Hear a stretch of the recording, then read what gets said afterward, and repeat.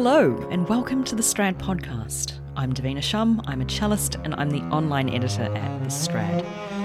You may or may not be aware that 2021 marks the bicentenary of the birth of Giovanni Bottesini, a man who revolutionised double bass playing in the 19th century. If you're a bass player, no doubt you would have come across his multitude of virtuosic concert pieces, chamber music, or rattled your way through the first movement of Concerto No. 2, probably in an audition. But not only did Bottesini change the landscape of virtuosic bass playing, he was also a conductor, composer, and played the violin and viola, an expert in all clefs. To tell us a little bit more about the life and works of Bottesini, I'm joined by South African double bass player Leon Bosch, the podcast's first bass player. Here it is. Leon, welcome to the Strad podcast. Thank you very much. Lovely to see you. It's, been a wee while since we've had a chat. About a year, I suppose. It has. It feels like lockdown has been forever. But, music has spluttered back to life, so it's very good to be here talking to you. Brilliant. Today we're talking all about the bass boss that is Bottesini. So Bottesini is a figure who is hard to avoid if you're a bass player or the wife of a bass player, as I am.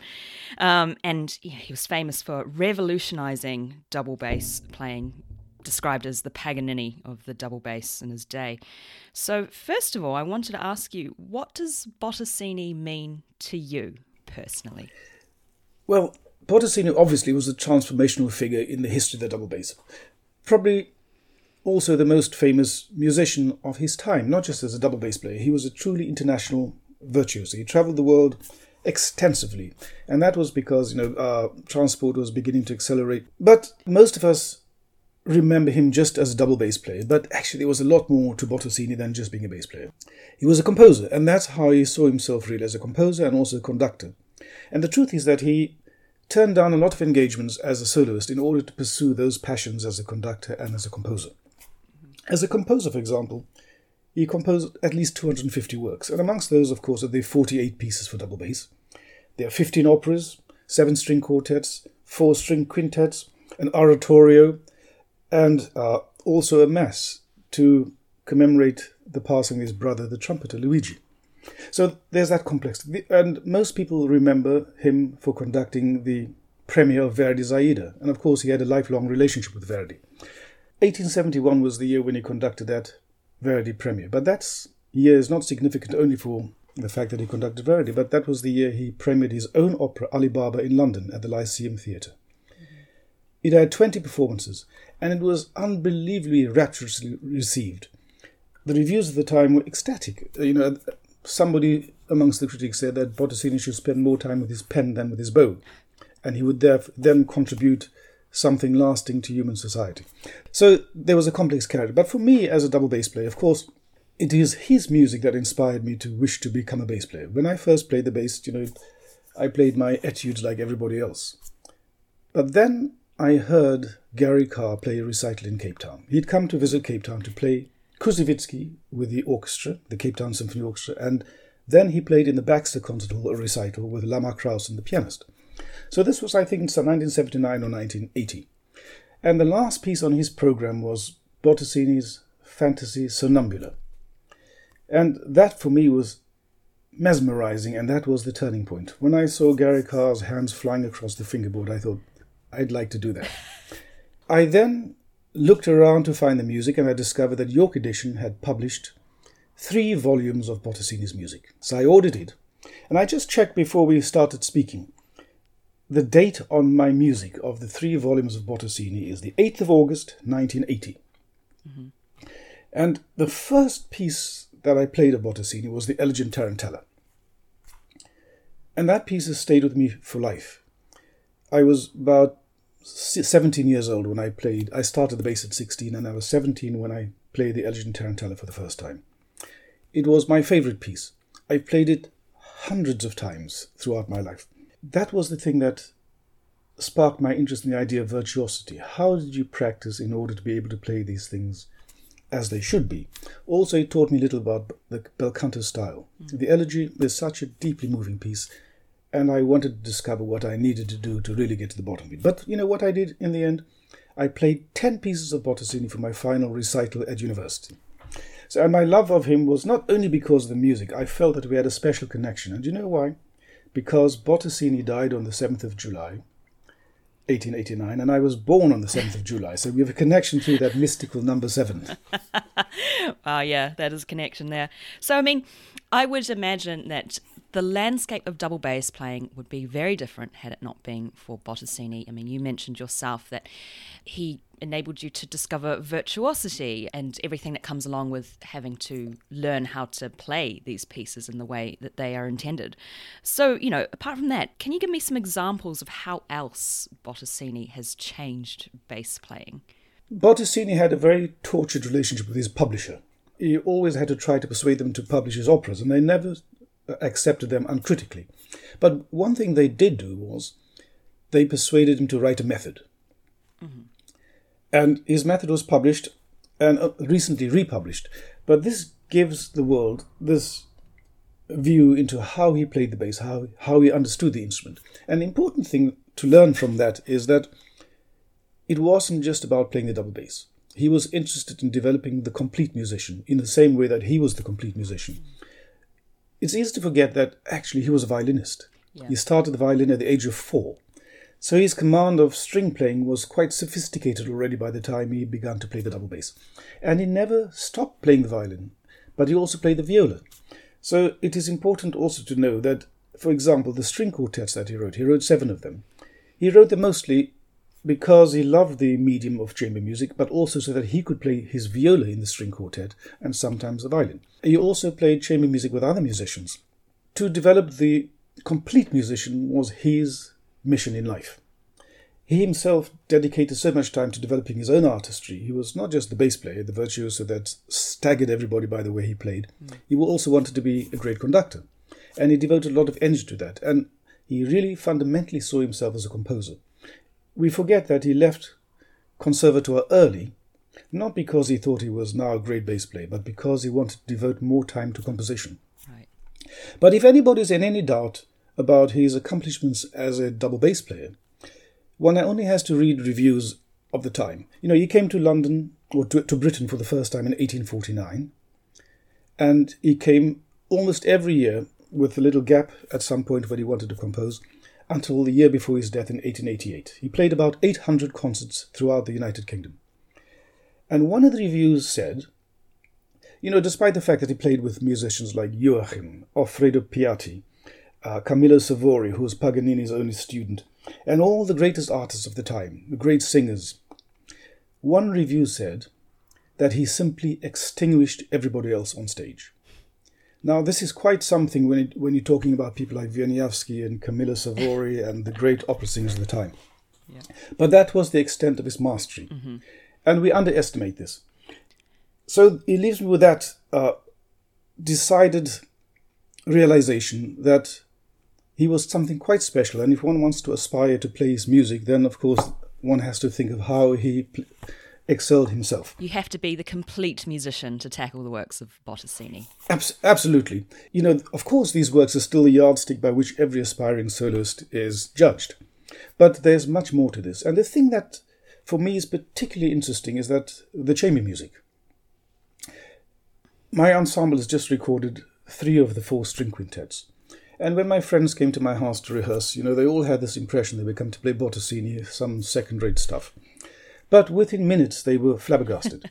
And in fact, I have to tell you the truth, I was flabbergasted also to hear the quintet with 2 cellos, for example. It was unbelievably good. Not just good, extraordinarily good. There are 2 quintets with 2 violas, of which we've recorded 1. And again, I was flabbergasted by how good it is.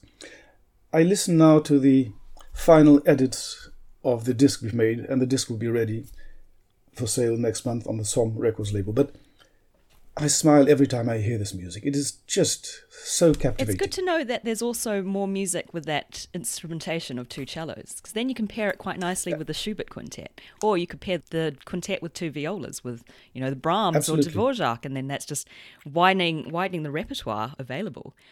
Absolutely. You mentioned Schubert, for example, but you know that Bottesini also had a passion for the music of Mendelssohn. And, you know, he wrote for double bass the Concerto di Allegro alla Mendelssohn. which is based, of course, on the violin concerto, with the cadenza in the middle and, the structurally it looks like. But he understood the composers of the time so well. He was a champion of Italian music, the opera, of course. Like every composer at the time, he devoted a lot of time to opera, but he also loved instrumental music. And despite the fact that many of his Italian colleagues thought that he was a bit of a sellout going down the chamber music route, he persevered. He was co-founder of 2 quartet societies. How can you be a sellout going into chamber music? That just seems like a rather incongruous comment to make.